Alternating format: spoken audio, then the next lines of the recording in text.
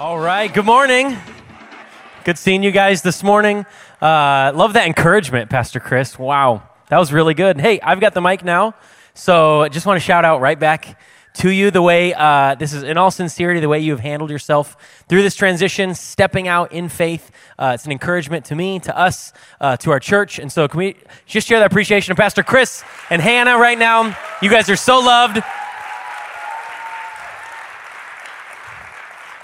I love it. Love that we'll have some moments in the coming weeks just as we get to send them into what's next. That's really what it is, ascending. And it's just exciting. We're excited for the future of what's next, for their future, and realize that God is in all of it. He's in all of it. So just honored to be able to come up here to share a word, a message with us this morning. Just want to introduce a bit. Many of you, I know some of you, I haven't got a chance to know you yet. And so just want to share super quickly about my family. My wife sitting right here on the front row, Renee. We've been married 12 years, and Renee is one of the funniest and for sure the most relatable person that I know. So everybody who likes her or meets her likes her, and then they're like, what are you guys doing together? Like, they don't get it. They don't get it, and I don't either, so thanks for sticking with me, babe. We got a couple of kids. Emma's 8, passionate, creative, loves to lead. Davey's 5 years old, and he starting kindergarten, and he's excited about it. So he's a builder, he's a thinker, very literal. And we have a third baby coming on the way, October 31st. You're doing all the work, babe. That's for you. That was for you. All that clapping. So love it. Hey, today we get to jump in. This is part 5 of our series, Kingdom Culture. This has been a great topic, a great series based on a book, Dennis Rouse. And so we've sold out of them. We got more. We sold out again. Now you just got to go online and buy it if you want more of this. But just 10 qualities that move us from a believer to a disciple.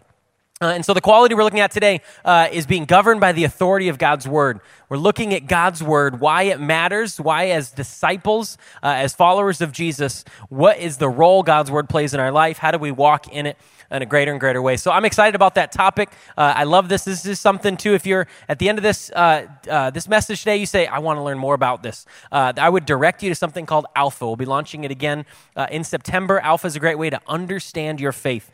Why do I believe? What's it built on? And so I've got some things from Alpha that I'm dispersing in this message as well. And so just excited about it. But for me, my journey with the Bible is one that when I was 14 years old, when I committed my life to Jesus and when I fully was walking in his ways, that what clicked for me, what changed for me was that was the first time that I was actually reading the Word of God. So read through the New Testament when I was 14. It radically changed my life. I grew up in church, but there was something where my faith became my own when I took that step and said, no, I don't just want to hear about this. I want to have it inside, written in my own heart. And so that's a bit of my own story. And so when you back up, I'm like a lot of you that the first Bible I got was a little intimidating, right? So the first one I was given, it was thicker than I thought it would be. It was heavier than I expected. And so there was more to it. So many books. I didn't quite know what to do with it, right? And so as you can say, it was mapped, it was wrapped, it had everything looking like it was all figured out, but it was a bit of mystery on the inside. And so it took me time to kind of understand it, and I'm sure I'm not the only one in that boat. And so I remember, just to illustrate this for you, I remember the first Bible I got, I grew up, I'm a total church kid, so it was like we went to church every Sunday, Sunday school attendance award, the whole deal. And so I'm sure it's still legendary, my home church growing up. But all the time at church, and so I got this Bible, I'm supposed to bring it every week, and I remember telling my Mom, it's so heavy. Like, you got me this Bible, I don't know if they were just heavier back then. I was probably really weak, but I'm going, it's heavy. And so my mom takes the ugliest piece of brown leather, actually red leather probably, this was the 90s, you can imagine, and she sewed a handle on that Bible cover for me. So she's like, now it's mapped, it's wrapped, and it's handled, and it's ready for you to take it where you need. And so I share that. It's kind of a cheesy illustration, but I share it because my goal today is that we could help find some handles for Scripture, right? Because there's a lot of mystery in between the pages. There can be there's a lot of confusion. There can be a lot. We're not going to solve everything today, but if we can recognize, look, this is something that God wants us to understand. He's revealed himself to us through his word, and so we want to dig into it together as a church. You guys ready for that? Love it. Oh, I love that. You guys are ready. This is perfect. So This is a bit of my story, but I look at you guys. Many of you are in the same boat. You'd say, there's some mystery here. And some of the questions people ask are, is it relevant? All right, can I trust it? Where did it come from? Why was it written? What am I supposed to do with it? And so you would not be alone in having those type of questions. In fact, Barna research just came out just in the last year about a study of how Americans view the Bible. And 2/3 of Americans, this is not just Christians, but 2/3 of all Americans, they view the Bible they are Bible curious. All right, 2/3 are Bible curious. 6 out of 10 say the Bible has transformed their life in some way or another. Yet it's less than 27%, so just over a quarter of people that are frequent Bible users. So many people say it's valuable, I know it's precious, but I don't know how to use it. Or I don't take the time or the intention to use it. And so today I'd love to give handles today to help understand what are we supposed to do. And so I want to kind of divide this up with questions, common questions people ask about Scripture, about God's Word, and just the principles behind them that we're going to dig into together. And the first one is people often ask, where does it come from? Right? Where does the Bible come from? And the question they're asking is one of inspiration. All right, when you ask that question, you're asking, what is inspiration? What does it mean to have the Word of God be inspired by God? And something that's helpful to recognize is the Bible is not simply one book. The Bible it's really a library. It's a collection of books. There's 66 books, and each of them was inspired by a different author. Each of them came to path differently, but yet all of them are considered inspired by God. And we see this in 2 Timothy 3:16. And I'm going to read out of the Passage translation, a newer translation that I think evokes something great in this. And it says, every scripture has been inspired by the Holy Spirit, the breath of God. It will empower you by its instruction and correction, giving you the strength to take the right direction and lead you deeper into the path of godliness. Then you will be God's servant, fully mature and perfectly prepared to fulfill any assignment God gives you. So there's a commissioning that happens here. All right, what Paul is saying in this letter, this is one of his pastoral letters he's writing to Timothy, and he's reminding him, he says, look, all Scripture, everything you've been taught, all of it is inspired by God. Right, which means it was breathed, right? Just like the Spirit is the breath of God, it was breathed into existence. God inspired the authors. He was in the midst of it. And because the reality is, if this collection of books, if this Bible, if it was only written by human authors, if it was not inspired by God, it would simply be an old, wise book. And we have a lot of those. We don't need another one. Right? It would simply be an old and wise book. But what makes it the Word of God is the fact that God is the author, that He inspired it, and He inspired all of it. I'm going to explain this a little bit or try to illustrate it with, there's this architect from Great Britain, Sir Christopher Wren, and so he's passed away a long time ago, but in the 1700s, he designed and built St. Paul's Cathedral in London. And for 250 years, it took 35 years to build this. For 250 years, this was the tallest building in the entire city of London. So I've never been to London. I'd love to see it someday, but I've heard it's just this beautiful building, beautiful creation. So 250 years, the tallest. Think about the stature of a building like this, and you can assign it as this guy built it, this guy designed it, he gets the credit. Right? But here's the reality of it. Even though he organized the entire construction, beginning to end, he never laid a single stone. Not one stone, but yet we say, look, he was the designer. He was the builder. And imagine that's just through him as a human. How much greater when God says, I breathed this into existence. We can trust that, hey, we may not understand all of how it works, even though he used human hands, but he inspired it. He brought it into being. It is an inspiration for us. And I would say, as you look at Scripture through the ages, the effect it's had on people would prove the test of time. To say there's something in it, there's an inspiration here. Because God is timeless, then so is His Word. His Word is timeless as well. Then another question people ask is why does it exist? They want to know, why does Scripture exist? Why does the Bible exist? And really, you're asking a question about purpose. What is the purpose of God's Word? And I can tell you this, it's not for more information in our life. Right? There was a recent study done that talking about how much information we have, and in the last 30 years, just in a 30-year window, the information the average person takes in daily has increased fivefold. Whether that's images, that's messages, that's news, that's the emails from everything that you receive, it's increased fivefold your information. Yet, here's the truth. The reality is that people still crave truth.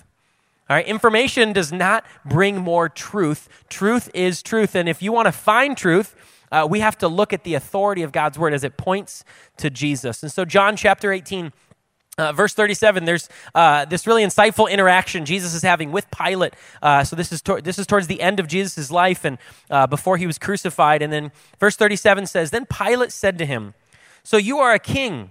And Jesus answered, 'You say that I am a king. And for this purpose I was born. And for this purpose I have come into the world.'" And I asked him not to put the rest of the verse up there because I want to pause here for a second because Jesus is making a pretty incredible statement. He says, "For this purpose I was born. For this purpose I came into the world." There's a pretty incredible thing that he's saying. And he says, to testify to the truth, right? Or to bear witness to the truth. And so when he's saying, why did I come? What's my purpose? He said, to bear witness to the truth. And if God's word, all right, illuminates who God is, if it points to God, then his word does the same thing. It's to show us the truth. And you can ask, well, what is truth? And you may ask that question. The very next verse, that's what Pilate asks him. He hears the statement. He recognizes it's a big deal. And he says, what is truth? And classic Jesus, he doesn't answer. Right? Anyone ever felt that way? Like, why didn't you just tell me more clearly? But here's the thing. Jesus, 4 chapters earlier in John 14, he actually answered that question ahead of time. In John chapter 14, many of you are familiar with this passage in verse 6, where Jesus says, "I am the way and the truth and the life, and no one comes to the Father except through me." Jesus already proclaimed that he is truth. So Pilate was asking, what is truth, looking to find a thing. And Jesus was declaring he is truth. And there's something pretty amazing about that, knowing that when you can find truth in the midst of all the information, in the midst of all the bites and the conversations and the pieces of information, to find truth, that's something that's irreplaceable. It's something that cannot be overcome. So God's word speaks to the truth of who God is. So it's the map, it's the mirror, it's the sword, it's the written expression of God, right? The very written expression. In fact, Rick Warren says it like this. He says, reading the Bible generates life. It produces change. It heals hurts. It builds character. It transforms circumstances. It imparts joy. It overcomes adversity. It defeats temptation. It infuses hope. It releases power, and it cleanses the mind. And if you're like me, you want to get in on that. I want to get in on that. I want to say, God, I need more of that. I need to be cleansed. I need to be restored. I need to be set free. I need that in my life. And the way God has revealed that to us, the path to him, is found consistently through his inspired word of God. That's where we find it. And so you ask what the purpose is. The purpose of Scripture is that it points to Jesus. If I could come as simple as possible, it's that it points to our Savior. It points to our Creator. It points the way for us to go. Another question that we have is why should I submit to it? All right, so maybe I understand a little more about why it was created or how it was inspired, but why should I submit to it? Why is it an authority in my life? And that's really a question people are asking, is one of authority. In Hebrews 4:12, it reads this, "For the word of God is alive and powerful. It's sharper than the sharpest two-edged sword, cutting between soul and spirit, between joint and marrow. It exposes our innermost thoughts and desires." Right? So when we recognize that the word of God is sharp, it's a sword, it's powerful, and it's alive. I love that word that the author of Hebrews is describing here, that the word of God is alive for us. There's something authoritative, not just for all of us, but it becomes very individual as God speaks to us, that we walk in that authority. In short, the Bible is authoritative because it contains everything needed to experience salvation. That's why, because it contains everything that's needed to experience salvation. I am confident that if I handed someone the Gospel of John or the New Testament, or I gave somebody the Bible, that upon reflection, they would find the Savior. And how many people have found him over time? Now, that's not to say we don't want to give tools and handles of how to read it, but there's something where the truth stands on its own. And it's authoritative for us. It's authoritative for me. And that's what kingdom culture is all about, is realizing that I don't want Scripture to bend to my will so that I'm the authority and it bends to me. If it's the authority, my life bends to it. My life bends to it. And I want to illustrate this. There's a conversation at sea, right, between two countries, between Americans and Canadians. Sorry if there's any Canadians in the room here. But so this conversation at sea, these pilots are talking on the radio, and the American says, "Please divert your course 15 degrees to the north to avoid a collision." The Canadians say, "Please divert your course 15 degrees to the south to avoid a collision." The American says, "This is the captain of a U.S. Navy ship. I say again, divert your course." The Canadian says, "No," which was very hard for them to say, I'm sure. Canadian says, "No, I say again, you divert your course." The American says, this is the aircraft carrier USS Lincoln, the second largest ship in the United States fleet. 3 destroyers, 3 cruisers, and numerous support vessels accompany us. I demand that you change your course 15 degrees north, or countermeasures will be taken to ensure the safety of this ship. To which the Canadian replies, we're a lighthouse. Your call. Right? And so there's... in the battle between the USS Lincoln, this massive, and I'm sure a made-up story, but in the battle between this encounter, right? No matter how big, how looming, how large this aircraft carrier, this ship seems, it's nothing compared to a solid coastline, right? It's nothing compared to, and I like that it's a picture of a lighthouse. Because a lighthouse is something that, it doesn't move, right? But it's something that points and it shines light into the darkness. And I want you to know that God's word shines light into the dark places, and that when I seek that light, my light is bending towards truth, and it's bending towards light. And if I try to fit it into my life without sacrificing my dreams, my visions, my goals for my life, I'm going to miss the richness of what God is leading me to do. All right? And so it's something that is authoritative in our life. Because it points to Jesus, because it frees us, because it brings us hope. So that's why the Bible is an authority in our life. Another question people have is, can I trust it? Can I trust it? They're asking they want to know if it's reliable. Is it accurate? If how do you know that it's not just made up? Does what it says really what really happened? Right? And we cover this in Alpha really well, but if I want to just try to share a bit of it with you is to understand, and I'm not going to go into all the whys. This will just take a little bit of, I'm telling you, trust the Bible because I'm asking you to trust it. It'll be a little bit of that right now. But in short, honestly, the Scripture, God's Word, the Bible, is the best attested work in antiquity. It just is. When you think about how many copies there are, how old those copies are, as many of you know, the Bible, the printing presses are only an invention of the last 500-600 years, right? So you didn't just have this guaranteed copy that looked the same, so people copied by hand, right? And so in a game of hand copying, the oldest copy is best. The oldest one is best. And how old the copies are, specifically, let's talk the New Testament, and how many copies there are. Nothing else in all of antiquity holds a candle to how accurate Scripture is. Right? We don't often question, well, what about this written by the ancient Greeks? Or we don't often question, do we really know what happened to the Roman Empire? Did it really exist? Well, if you believe that, there's way more accuracy in what Scripture says than there is about what was written about other things during that time. And so it's incredibly reliable, right? And so the work of Jesus, the life of Jesus is incredibly reliable. We can trust it. We can recognize that it's real. Jesus appeared to 500 witnesses. Okay, he has 4 gospels written about him. To have a person of that era have more than one thing written about them is unreal, that they've survived through this time, that they're verified as being as old as they are.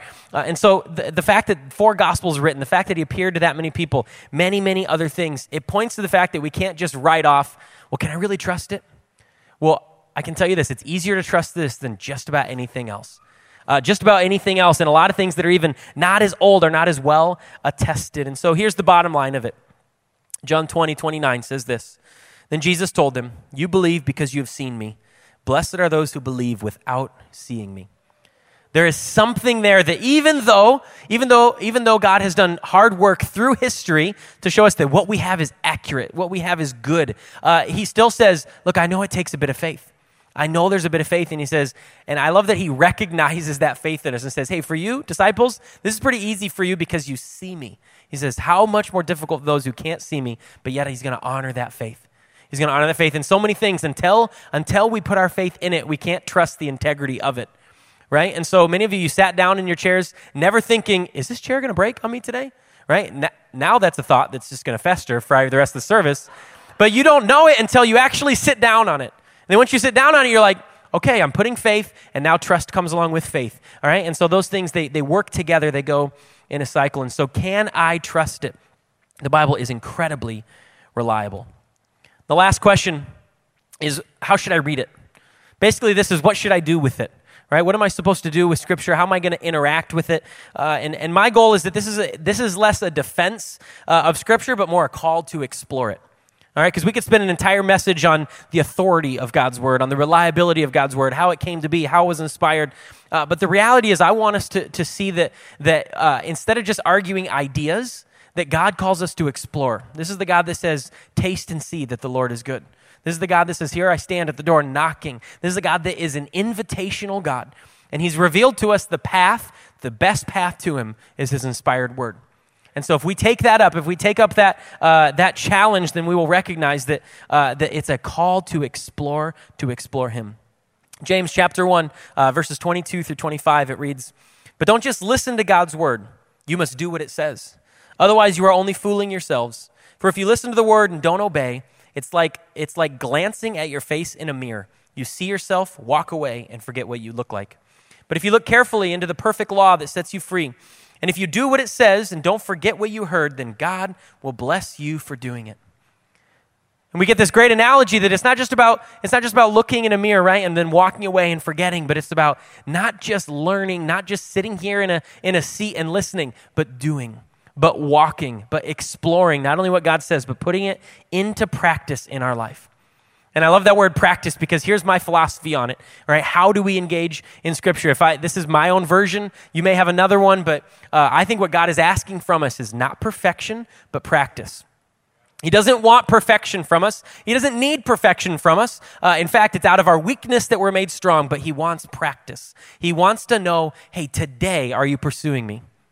It's about today. It's not, because many of us, you could be in this room, you could say, you maybe don't think you have what it takes to teach, to share, to even know your own faith well enough, maybe because of what you think you know about the Bible, but God doesn't give us a test. What he says is, are you pursuing? He wants to know if we're a people that are pursuing him. Right? And so I'm a parent. I got a couple of kids, and someone gave me this advice early in parenting, and I think, even though I have trouble holding to it, I think it's true. They said that a lot of parenting is encouraging your kids for doing things approximately right. I'm like, there is so much approximately right that happens in our house, and when you think about kids, I love my children, right? And I want them to do things well, but in order for them to do things well, they have to keep trying. They have to keep at it. They have to keep pursuing. And so my job is to help encourage them to keep going even when they're not perfect, right? Because if I demand perfection on them, it shuts them down. But if I want to move them forward, I want to encourage them to keep stepping forward, that they would pursue something. And I would rather see my kids try something, fail, and try it again than try something, fail, and put it down. That's what you know that's the heart of a parent. And so you may not be a parent in the room, but you've seen this or you recognize it when you see someone that you want to build up. That's the heart of what God wants to do, is to explore his word. God's word is meant to be explored. So that's what I want to do. Just in the next little bit, I want to give a couple of best practices that I have, and then I want to take the last few minutes and talk and share with you my process in SOAP. Right? And so I thought instead of just talking about it, I wanted to show you a little bit of what God recently, this morning, has taught me through his word. And so a few things to keep in mind about some best practices, right? So some of the hows. Those of you that love nuts and bolts, I'm giving you 2 minutes. Here you go. Hope that you love it. But the Bible is largely a self-interpreting book. What that means is stay at it. Okay, what that means is be encouraged, keep practicing, keep reading it, because often when you read this, it connects to this and then connects to this. Okay, so the main things God wants to communicate, he leaves right on top of the page for us. We don't have to search hard to find out God is love. It's not hidden deep in Scripture, right? It's a huge theme that's written. And so the Bible is largely self-interpreting. He wants us to find what it is. And when you're going to dive in, follow the path of SOAP. We'll talk about SOAP, but at the least, make sure start at the New Testament. Okay, start at the New Testament. Start at Matthew. Start at John. Start earlier. I'd say another thing is it's too important to read alone. To only read alone, I should say. If the only time you open your Bible is by yourself, you're missing the richness of what happens when you engage in Scripture with other people. As a family, in a life group, with coworkers, you can miss something that happens. And last thing I'd say is if you really want to know your Bible, this one's scary a little bit for you, okay? But if you really want to know your Bible, teach it. Teach it. And I'm not saying I know it really well, but I can tell you I know it better when I'm forced to teach it to somebody else. And so if you haven't served in Go Kids and you're not if you want to learn how to teach the Bible, teach in a classroom in Go Kids and find out, I need to learn it. I need to learn this so that I can teach this. If you're not doing devotions with your family or with in a life group or with other people, volunteer to teach a week, lead a life group, do something that causes you to have to step out and teach and learn. I promise you it's a little uncomfortable, but God uses it to help you grow, So I want to take a look at soap here. And here's what I did. Today's soap, Revelation 3 through 5. And I'm going to explain what soap is. Some of you are like, what is soap? You've said this a few times. I don't know what it is. Soap is the method we use as a church to walk through Scripture together. Right? And it's fun because all of our campuses, all of our locations, we're all walking through the same chapters together, usually 2 to 3 chapters a day that we walk through using a tool called SOAP. We didn't come up with it, but we embrace it. And SOAP stands for Scripture, Observation, Application, and Prayer. Right? And so we recognize, maybe we take, let's say there's 3 chapters as an example today in SOAP. I got my SOAP journal right here. There's 3 chapters in SOAP today. So Revelation 3, 4, and 5. And I read through these chapters. And then I'm journaling about it, all right? And I take the Scripture, I put a verse or a few passages that stand out to me, and I write them down in my journal, all right? And then I make observations about them, all right? So I may observe things about them that stand out to me, questions that I have, things I want to pursue further, things I'm wondering about. I observe, and I do everything I can. I'm rereading, I'm looking at context. And then application is I'm writing, God, what are you speaking to me about? Remember, his word is active. It's alive. It's speaking to us. God, what are you speaking to me? I want to apply this to my life. And then I seal it in prayer. And the last thing is saying, God, let's seal this. I'm ready. This is you. You're speaking to me. Here's what we should do. And we pray together. And there's something special that happens in SOAP. And I want to share, I want to go through SOAP with you today because I don't just want to talk about this, but I want to show you a little bit of what SOAP can look like. This is just, for me, you may have a little different version. But from Revelation 3, 4, and 5, I wrote down from Revelation 3, 14 through 22. All right, and I want to read this to you guys. I didn't write all that in my journal, so I got to pull it out here. Wouldn't that be great if I did? That'd be awesome. Revelation 3, I think we're going to have it on the screen for you as well. Did you know opening a Bible with one hand and a microphone is hard? There, so you can laugh while I awkwardly do it. So Revelation 3, this is the message to the church in Laodicea. Verse 14 says, write this letter to the angel of the church of Laodicea. This is the message from the one who is the Amen. I love that. The faithful and true witness, the beginning of God's new creation. I know all the things that you do, that you are neither hot nor cold. I wish that you were one or the other, but since you are like lukewarm water, neither hot nor cold, I will spit you out of my mouth. You say, I am rich, I have everything I want, I don't need a thing. And you don't realize that you are wretched and miserable and poor and blind and naked. So I advise you to buy gold from me, gold that has been purified by fire. Then you will be rich. And also white garments from me. Also buy white garments from me so that you will not be shamed by your nakedness, and ointment for your eyes so that you will be able to see. I correct and discipline everyone I love, so be diligent and turn from your indifference. Look, I stand at the door. This is what I wrote down in my SOAP in my journal today. Look, I stand at the door and knock. If you hear my voice and open the door, I will come in, and we will share a meal together as friends. Those who are victorious will sit with me in my throne, just as I was victorious and sat with my Father on his throne. Anyone who has ears to hear must listen to the Spirit and understand what he is saying to the churches. Guys, I want you to know there is something every single time that if you are willing to open up your heart, that God will speak to you about. I firmly believe this. There's something that he will speak to you about every single time. And so in my SOAP, I wrote that down about standing at the door and knocking. That's the verse that stuck out to me. And I maybe have read it before, but that's not the point because God has something fresh for me. And so I write that and I write some observations. And I say, God sees me as a friend.